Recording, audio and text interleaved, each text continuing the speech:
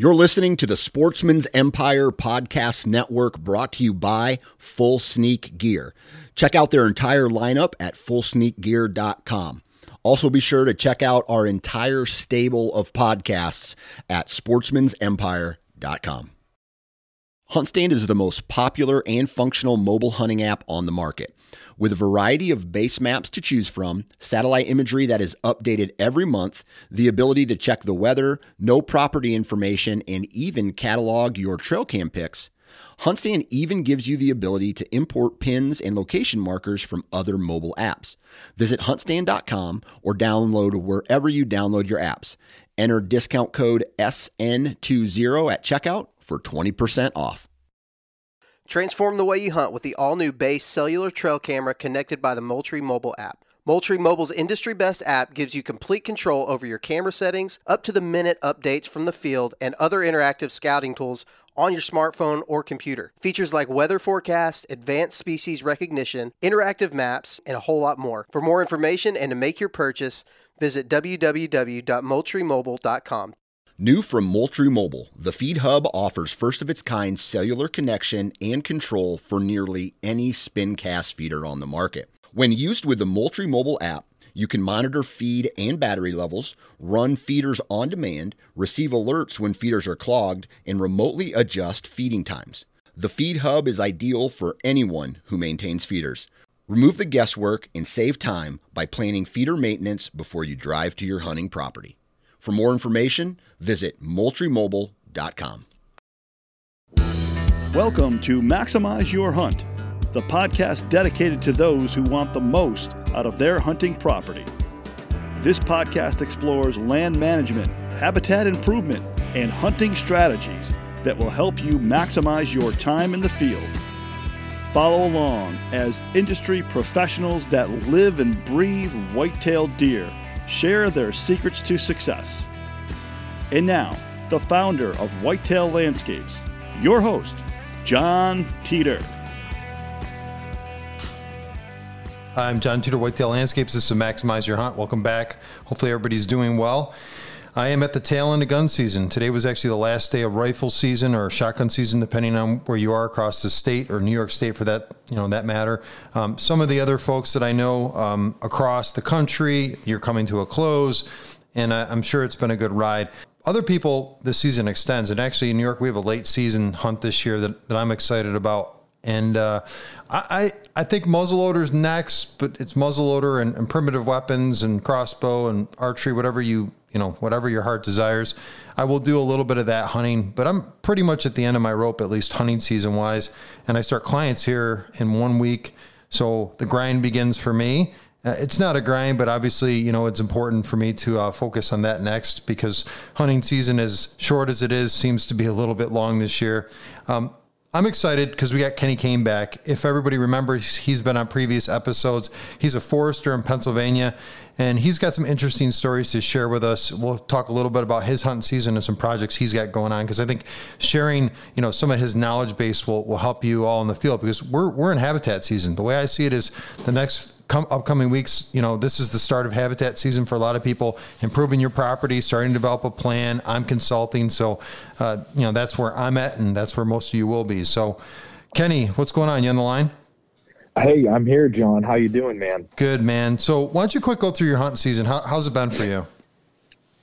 I'll tell you what, PA has been a struggle for me this year. I mean, I was very excited going into the season, probably the best bucks that I've had, and multiple target bucks of like, oh wow, half dozen on a hit list, I'll take that, but couldn't put it together. And I will say, not being a first world problem complainer, a lot of my days off went to an elk hunt in Colorado, so I didn't get the time I want here, but I'm not going to complain about that. I had a successful hunt in Colorado, so I'll take my whooping in PA. Yeah, that's fine. And you shot a nice bull in Colorado. Is that from what I remember? I did. Yep. Yeah, shot a real nice 5x5 on the last day out in Colorado. It was a grind. It's kind of one of those things, I went with an outfitter, and people think, oh, you go with an outfitter, it's a guarantee. It was 5 days of grinding before I even saw a bull. And luckily the bull that I saw was the one that I got. So it worked out great. Yeah, we'll take that as a win, and I'm happy for you. And yes, and you know what? So what? You struggled this year. Some of us have, yep. and it's part of the game. And you know what? Oh, it is what it is, Kenny. I mean, it is yep. what it is. So let's skip ahead and let's talk a little bit about what you've got going on project wise.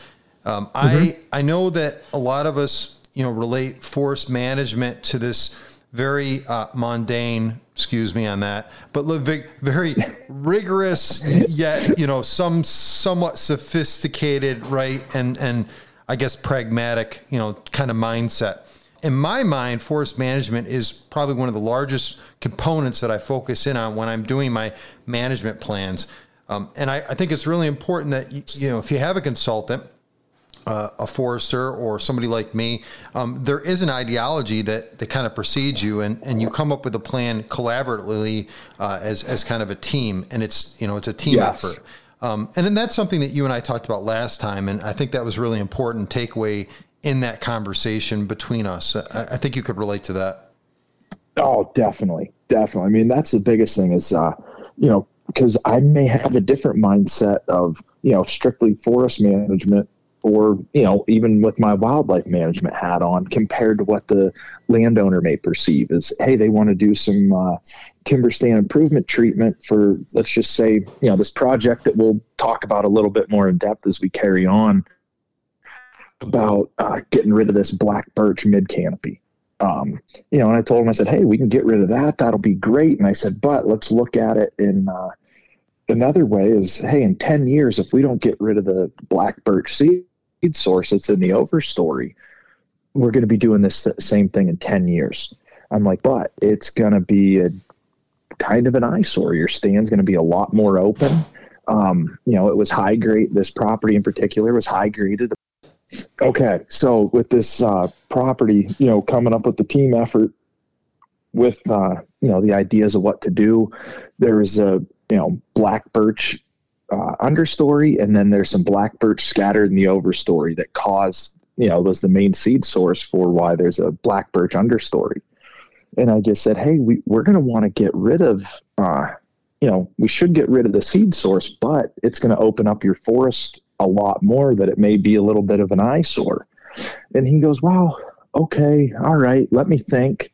And I said, yeah, think about it. I said, you'll be short term, you're going to have great habitat, but in the next 10 to 15 years, we're going to be doing this project all over again.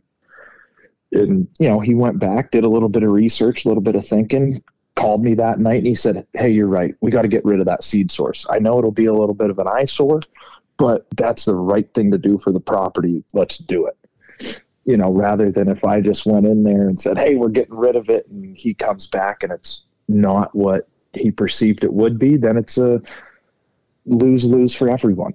Even though it may be the right thing for forest management, he's the one that owns it. He's the one that spends his weekends there. And, he has to enjoy it for himself too. Yeah, I hear you there. So, all right. So short term, right. We've got our short term objective to have a long-term benefit. And yes. most people are thinking, at least the people that I work with a lot of times, we're thinking 2 to 3 years. So yep. it's hard to think about that 10-year cycle of, improving the property, building habitat, and then focusing through and verifying, what was the end result, right? What was the outcome? And was it a desired outcome? Because a lot of times in those examples, there's so much resident seed source. I can think of a property that I just worked on not too long ago, Black Locust. I mean, and this year was a locust year, big time. The seed source is all over the place, and not something deer eat, by the way. Anybody wonders, honey locust pods, absolutely. Black locust pods, yes. I've never seen them touch those.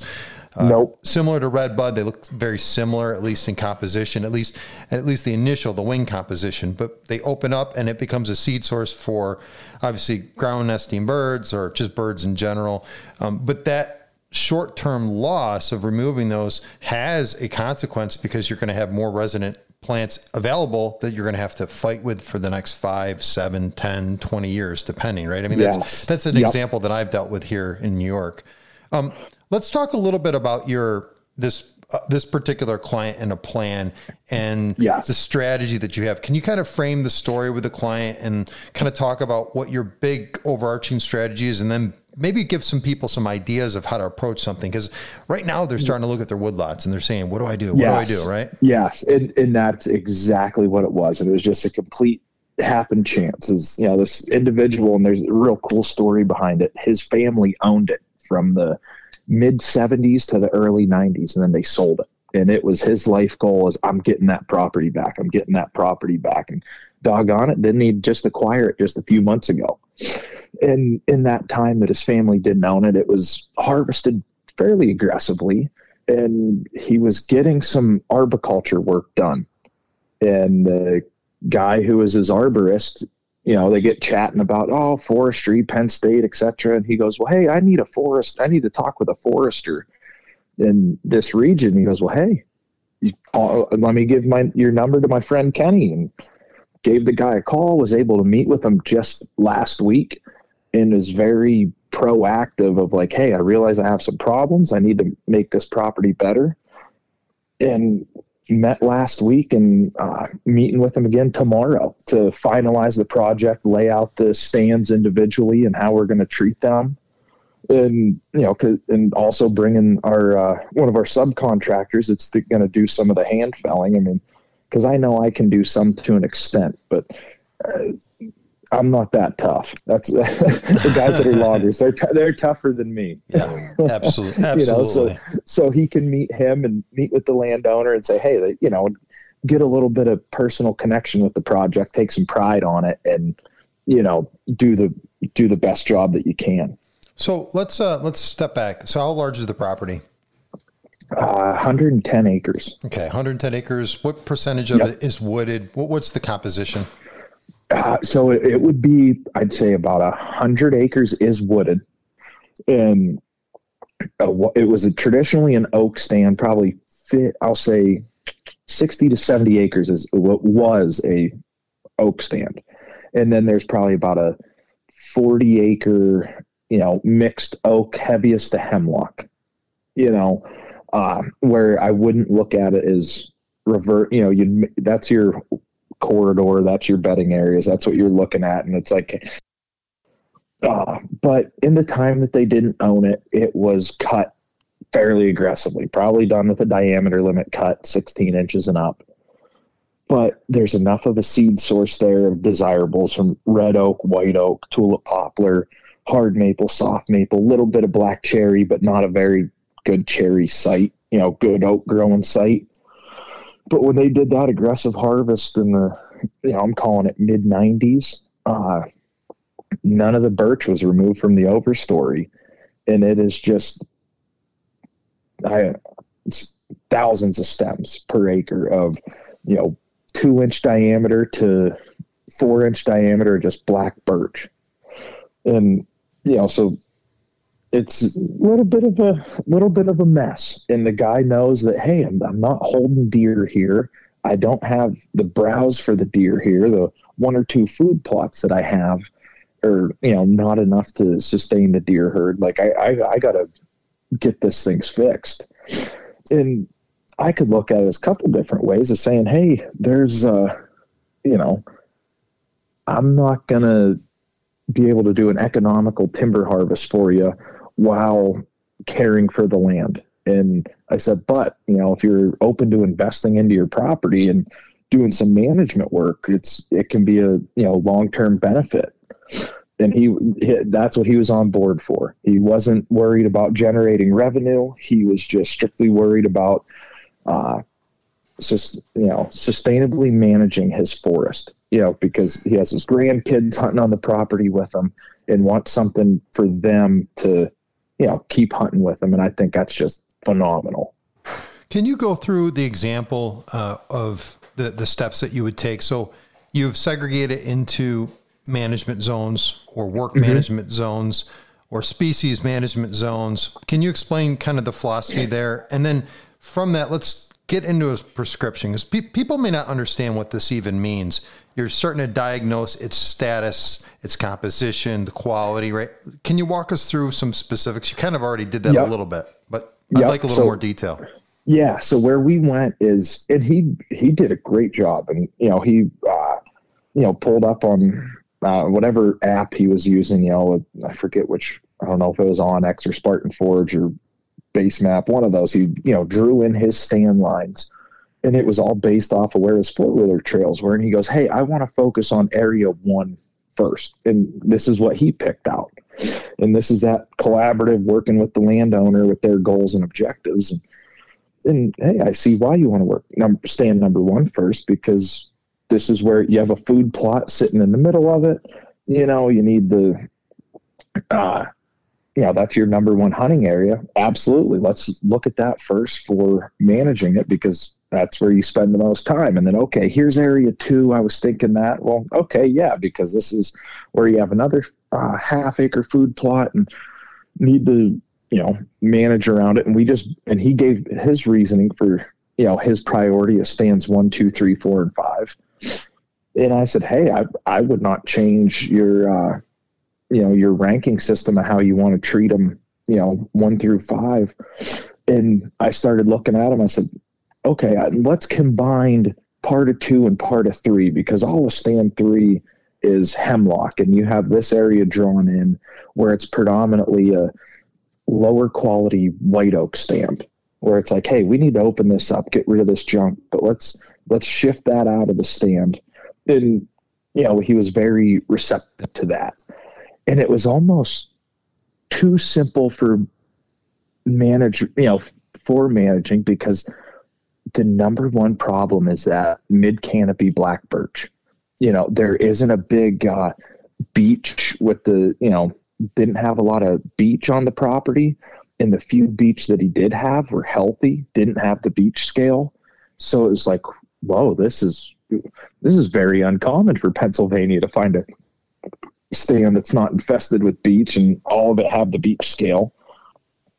So, we broke it down that way. We looked at the birch problem was our number 1 ranking system, and almost all of the property had that. So it kind of made it simple. And so let's go through the process of, so some people may look at it this way, the birch status, particularly in the oak region, it does probably pretty good in rocky soils in some capacity. And when I think of black birch, I don't know why I think this. I think about tea. I don't know what else it's used for medicinally, but it's usually a tea. And again, for wildlife, I'm thinking for deer specifically, it's really not a highly consumed browse species. So if there were oak in there, right, maybe that is another attribute where the oak obviously were outcompeted, of course, because they met the browse pressure. Maybe the population at that time in the 80s or 90s was too high, and as a result, that could have impacted the stand. Or like in this case, over harvest, right? They were over harvesting, and they weren't managing, the seedling sapling ratio and the amount of sunlight and the competition related to that, right? And you could look at this property and say, most likely nothing else was considered other than income. Yeah. Bad move. Bad move. Very bad move. And it was great to meet with someone where I'm like, hey, maybe in about 10 years we could do a sustainable timber harvest. He goes, no, I don't want to. I said, oh my goodness, this makes my life so much easier, because he's giving you the tools that I need as a forester and as a land manager to set his property up for the future at the absolute best that it can. So let's get in this specific prescription. So break down a section, describe its brief composition, maybe density, so people kind of have an idea of the number of stems per acre, that type of stuff. And then what is the plan of action? Yeah. So this stand will stick in stand number 1. It was running probably about 100 stems per acre of desirable hardwoods. And I guess I shouldn't say desirable, because not all of it was desirable, but there's a decent amount of oak, maple, tulip poplar, and white oak and red oak when I'm speaking of oak.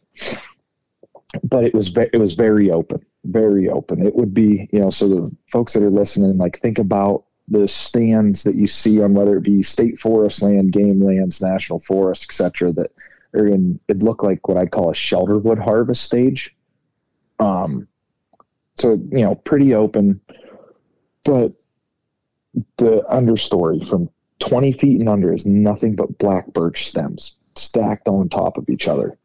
So we're looking at it a couple different ways is, forest management wise, it's too tall to spray with a machine herbicide sprayer, one of the herbicide machines that are mounted on like a log skidder. And then you could do it's too small on a landscape level, the stems are, to do a hack and squirt method using a hatchet and glyphosate and hacking into the stem and squirting some glyphosate in there.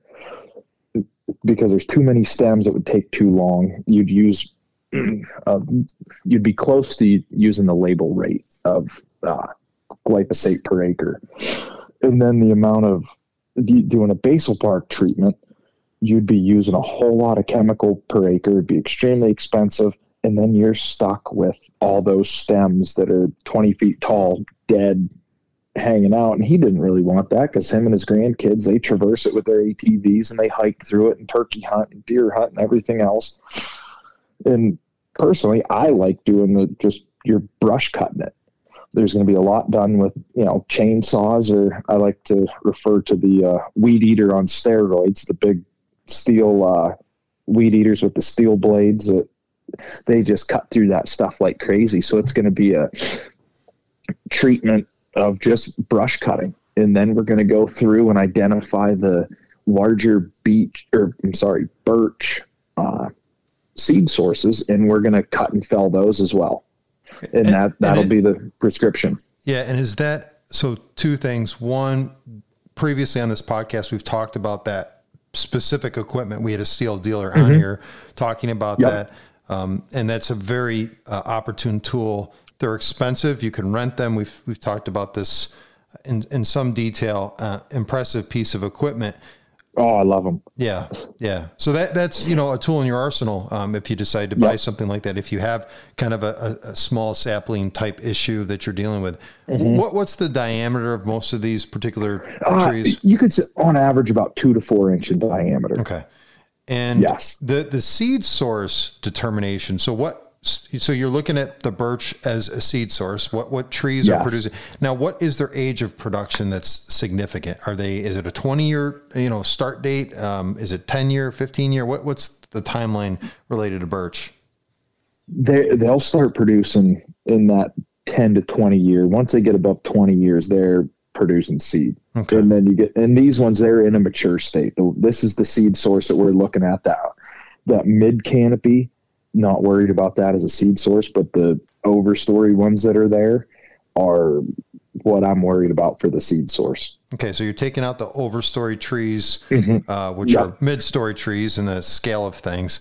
And they would be suppressed mid canopy trees in a fully stocked stand, but in this understock stand, they're in the overstory because all the superior trees were harvested. All right, so we take the seed source out. We use our brush cutter to remove some of the stems in there.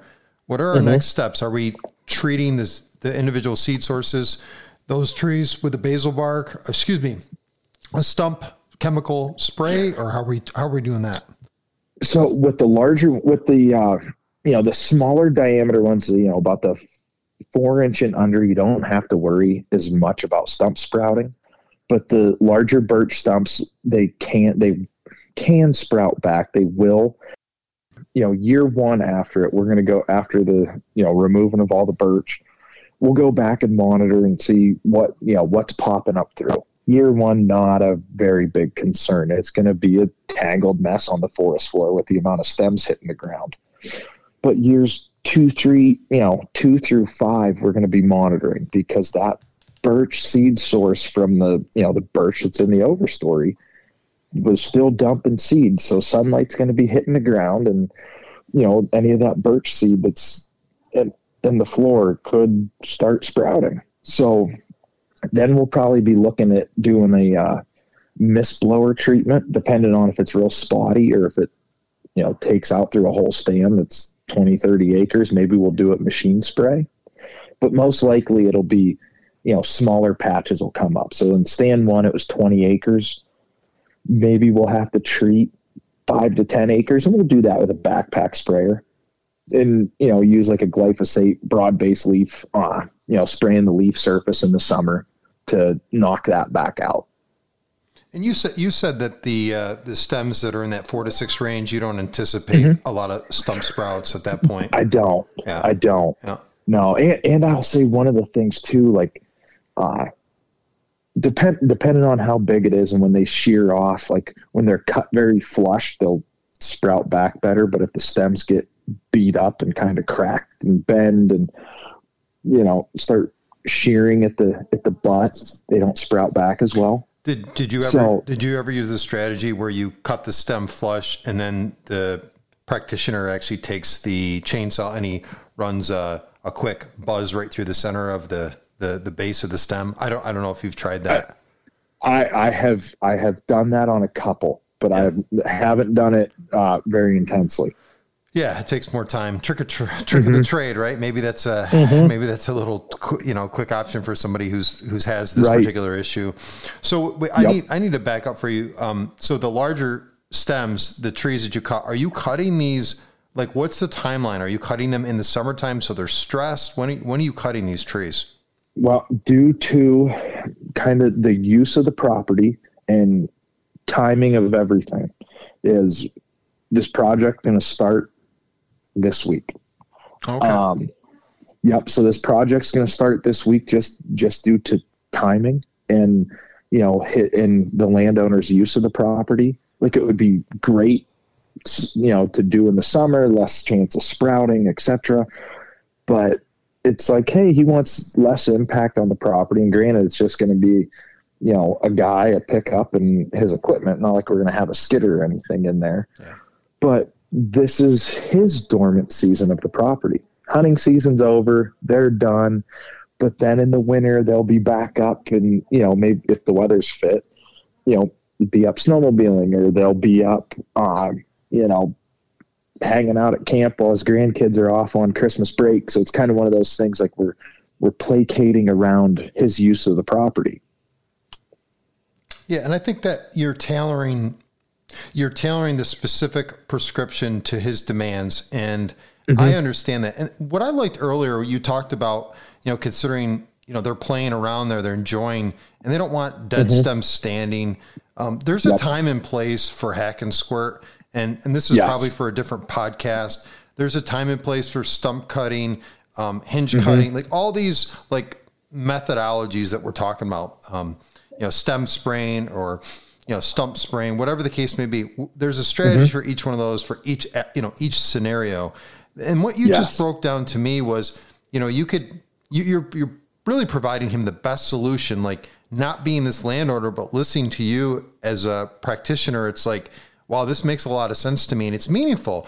The one thing I wonder is, with all those stems laying on the ground, providing some form of, some form of security for the next generational plants that are going to come up. Yep. Are those being cut into sections? Are they being removed, burned, chipped? What's the plan there? So they are going to be and this is one of the things we're going to decide tomorrow, actually, is, we're going to, go through a little bit more in depth with him and our contractor, looking and saying, hey, maybe, stands 1, 2, and 3 are going to be big enough that we can remove them for pulpwood. Oh, and be able to sell them that way. It worked out where, doing this project, I talked to one of the procurement managers for their local paper mill and said, hey, there's this project we're doing. I said, yeah, it's most likely going to be dumped. He goes, hey, we could use some wood and, from this project, and I can put it in under, the sustainable use, program to, get it in up my wood quota. And I'm like, well, hey, if we can utilize a product, awesome. But I said, hey, there's going to be only a certain area that's usable because most of it's too small. So it'll be cut and left and, deteriorate on the property and make great habitat for grouse and turkey and everything else too. Would you, well, it depends on, how specific the logger is that's going in there to do the actual cutting.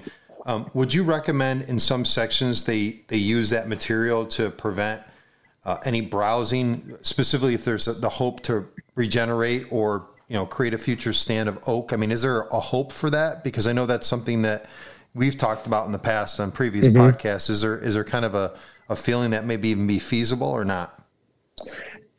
It's one of those ones, like right now I have it in my mind that we're probably going to be utilizing nothing will be pulled out of the woods.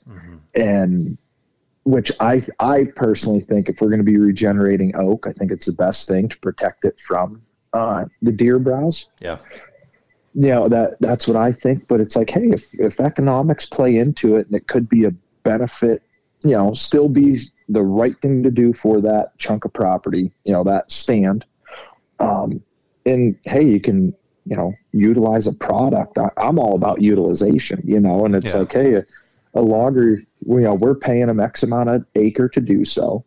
But, he's like, boy, that's tough to do knowing that there's a product there. And, the landowner's not getting anything for it. I'm not getting anything for it. He goes, I know I'm still getting paid, but we could offset what the landowner has to pay. I said, yeah, I'm right there with you, but we got to, dig a little bit more in depth, and that'll be tomorrow's goal is to be like, okay, what could be economical? Yeah. And what would you, so let's say the landowner, he's trying to create some structure. So he wants to leave some of the material, which is sensible, I think, in some capacity, right? It's going to decompose at a pretty significant rate. Those species decompose pretty quickly. Right. And then on top of that, if you were to go in there, and I see a ton of people doing this, they're ordering seed, they're going in, they've got these little tools, digging tools, and they drop, they're dropping acorns, in, specific areas, and they're using kind of the debris to, like, what if you wanted to go that route? Would you think that, that would be feasible based upon the stand status? Because what you did mention is you've got about 100, and I'm not sure the size of those stems, but depending on the stockage rates, like the amount of sunlight that's going to penetrate those areas, if it's sparse sunlight or what have you, is he at a place, if he doesn't take some of the overstory trees, that he won't get, any regeneration or, some of those acorns taking off? Is he kind of in that? Because that's another consideration. Yes, it would be. And that's one of the things we actually talked about is, how him and I came together was he was getting, arbor work done on a big oak tree that he has. And he talked about, and that's what my college buddy was doing for him. And I said, well, hey, when you have a good bumper crop, those few oak trees you have in your yard, fill up bags and bring them up here and toss them amongst the stand once we get this project done. But we don't have to worry about of too much shade, of inhibiting the shade intolerant species like oak, because the stand is open enough. It was cut aggressively enough that that's not going to be a problem. Can you, for more of a simple-minded person like myself, when it comes to looking at a stand and saying, okay, is there enough dapple sunlight or sunlight to support, these shade intolerant species like oak? What are you kind of looking for? Like just a commoner's kind of mindset. Yeah. So we'll kind of picture it summer, full canopy. If you look around and look, 30 feet, look out in front of you 10 yards. And if you're in the shade the whole time, there's not enough, openings in the canopy. Now, if you're looking and you can go through and you spin in a circle and you're looking out 20 yards and be like, okay, well, there's shade there. Boy, the sunlight's beaming down there. And then, and you're seeing sunlight 3, 4, 5 times as you're spinning in the circle, then you're looking like, okay, it's open enough. But if you're just in shade, over half the time that you're, spinning around in that circle, there's not enough sunlight on the ground to get the regeneration of shade intolerant species. Do you look for maybe another consideration or interval, or, one of the things that I would look at is maybe the duration of sun in those locations? I mean, because obviously aspect is a huge piece of it, considering the canopy status. What would be a tolerable range? Are we talking 2 hours, 8 hours. It's contingent, obviously, on the sunlight in your particular area, but you know, Right. usually we're hitting 14 hours. Right? Can you know, in the summertime, can you get 6 hours, and is that enough? I mean, what you know, and that's dappled sunlight. I tell you what, John, this is the first time I've ever been asked something like that. Now I'm really thinking. I'm highly sophisticated. I mean, You geez, know, we're doing that is a good one. That is a good one. I've honest to God never thought about that as the hours of sunlight the stand is getting. You know, I'm always looking at a stand and, you know, slope and aspect. Is it south facing? Is it north facing? East, west, you know, et cetera. It's like, okay, the south facing slopes are a little tougher because they're getting that sunlight all the time. Soil's a little drier, a little rougher. You know, so the south facing slopes are getting the most sunlight and they're not the best growing site. So it's like, geez, oh man, that 10 hours of sunlight's not a good way to look at it. You know, it'd probably have to be in that 4 to 6 hours. Yeah. And it's funny because this topic has come up, oh goodness, over the past several years with me. And anybody who listens to this, right, I'm going to be very raw here. I mean, you know, my practice and knowledge in this area is specific to reading, right? And, you know, field education. I don't have formal education like Kenny does. And these are the questions that I think landowners want to ask themselves because they have these hopes and aspirations of kind of creating this metropolis property. And like you just brought up south facing. Well, maybe in that example, you're not cutting as heavy if you wanted to generate, I guess, oak in that particular area, which you may or may not decide to do.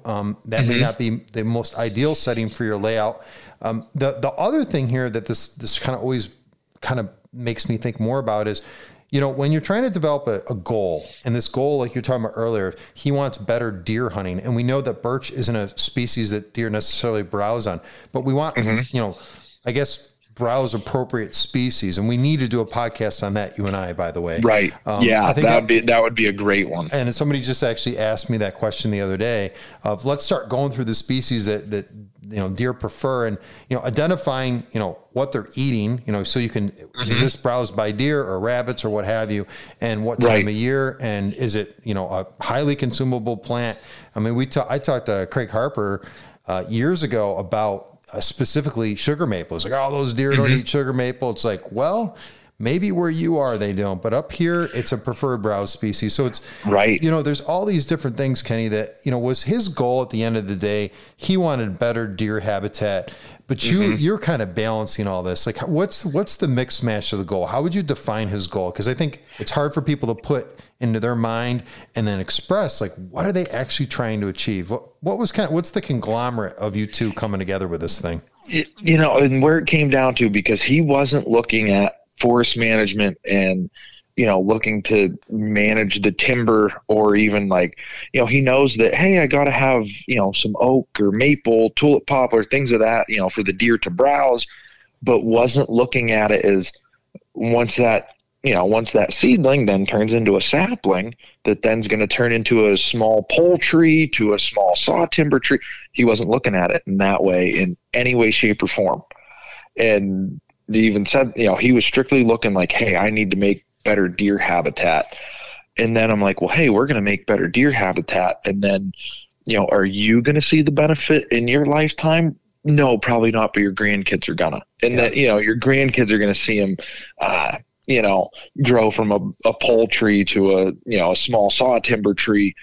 And it was just, you know, bridging that gap, that it's like you're managing timber while you're managing the wildlife, because to, you know, make the wildlife habitat better there is the exact same thing that I would do if it was a timber investment client. We're going to do that exact same thing.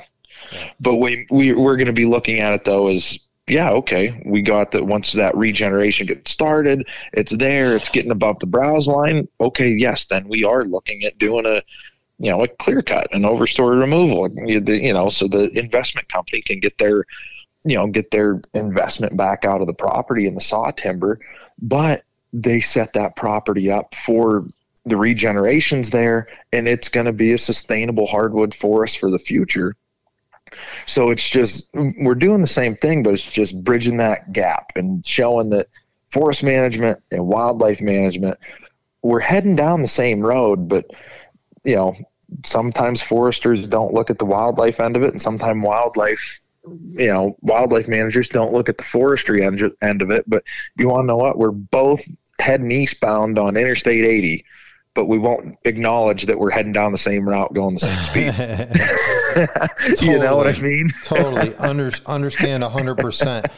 I guess the one thing I would say in this interval of prescription, once you do your initial cut and planning, right, we talked about that's coming up. The next phase where you're going to reassess, what's the timeline again of that? So really with this one, it will be, next year probably not. It'll probably be, we'll assess this summer just to look at it, get a full look at the project as, a growing season's going on, and we can get a better assessment of what the overstory looks like, the true seed source, the health of the trees that are there.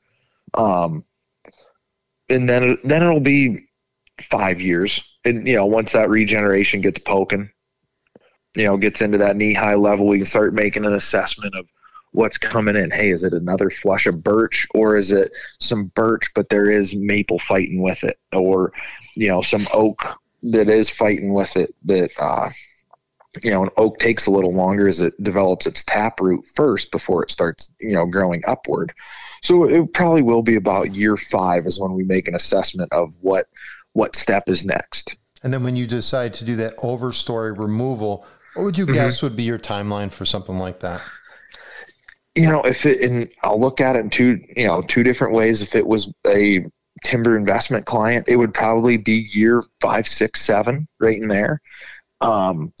With this individual, we may say, hey, do you want to know what? Stand number 1, it's there. The regeneration's great, and the canopy's too much for this, desirable regeneration to thrive. It's the shade intolerant or the shade tolerant species are taking over it. Let's look at doing an overstory removal and, stand number 2, and be like, okay, yeah, let's do that. So it'll be, and then we may look at doing that at year 5, may look at doing that at year 10, but, just going off of meeting number 1 with that client, may not do one. It may just kind of be a revolving door of, managing and keeping an early successional forest throughout the property over time.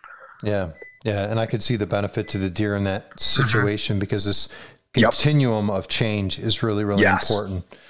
All right. Yes. Yeah. This is great. I mean, to me, we got in the weeds here, and this is the stuff. And some of you may have found this not as entertaining as talking about all the deer stories we've had over, the past couple months, right? Yeah. The way my season was, man, there ain't nothing to share. Yeah. Yeah, exactly. But that's okay because, this is where the rubber meets the road. You got to have real prescriptions and strategy, and you're listening to somebody who's an expert that understands this field. And I think it's important to kind of think more in depthly about what we're doing in some of these decisions because it is not going in there and just literally hinge cutting trees. And, I see so many mistakes made in that capacity. And especially you've got roughly in this case, 100 acre, 110 acres, and you're dealing with, 90% of it as timber, you really got to make appropriate steps to make it function for you. And the layout's got to be critical too. So you're doing layout, you're doing, stand manipulation. And at the end of the day, he's going to be better off. Future generations are going to be better off. And this is why you do hire a professional, whether it's a wildlife person, consulting like myself or Kenny. So I love this. I love this level of detail because we're pushing each other to think deeper about this stuff, right? Oh, big time. Big time. I mean, it is. It's a revolving door. Things change every year is there an insect infestation that could cause something to totally change, where he's in the target zone of where the, DCNR is saying is going to be the highest gypsy moth population in the state. So it's like, hey, you're always on your toes. Yeah, and then definitely a reason to start thinking about what your harvest strategy is going to be in that scenario. Yep. All right. So let's end there. I'm going to foreshadow a future discussion. We're going to talk about species that deer prefer. So we'll get Kenny to do his homework and put something together. And, he certainly knows more about these things than I do. I know a thing or two, but maybe I need to know a thing or two more. So I think it'll be good for us to hear him out on that. And I think this was a good topic. It gives people I think it's great. Everyone's still amped up from the hunting season, and seasons are coming to an end, and it's time to all right, I'm still amped up, and let's start getting the work done. Let's, start learning more what I can do to make my property better. So I think it's perfect timing for some, a conversation like this. Yeah, good, man. All right, we'll catch back up with you. Thanks for being on the show. And thanks for having me, John. Great talking again. Good, bud. We'll talk soon. See you, man. All right. Thank you. Yep. Bye-bye. Bye.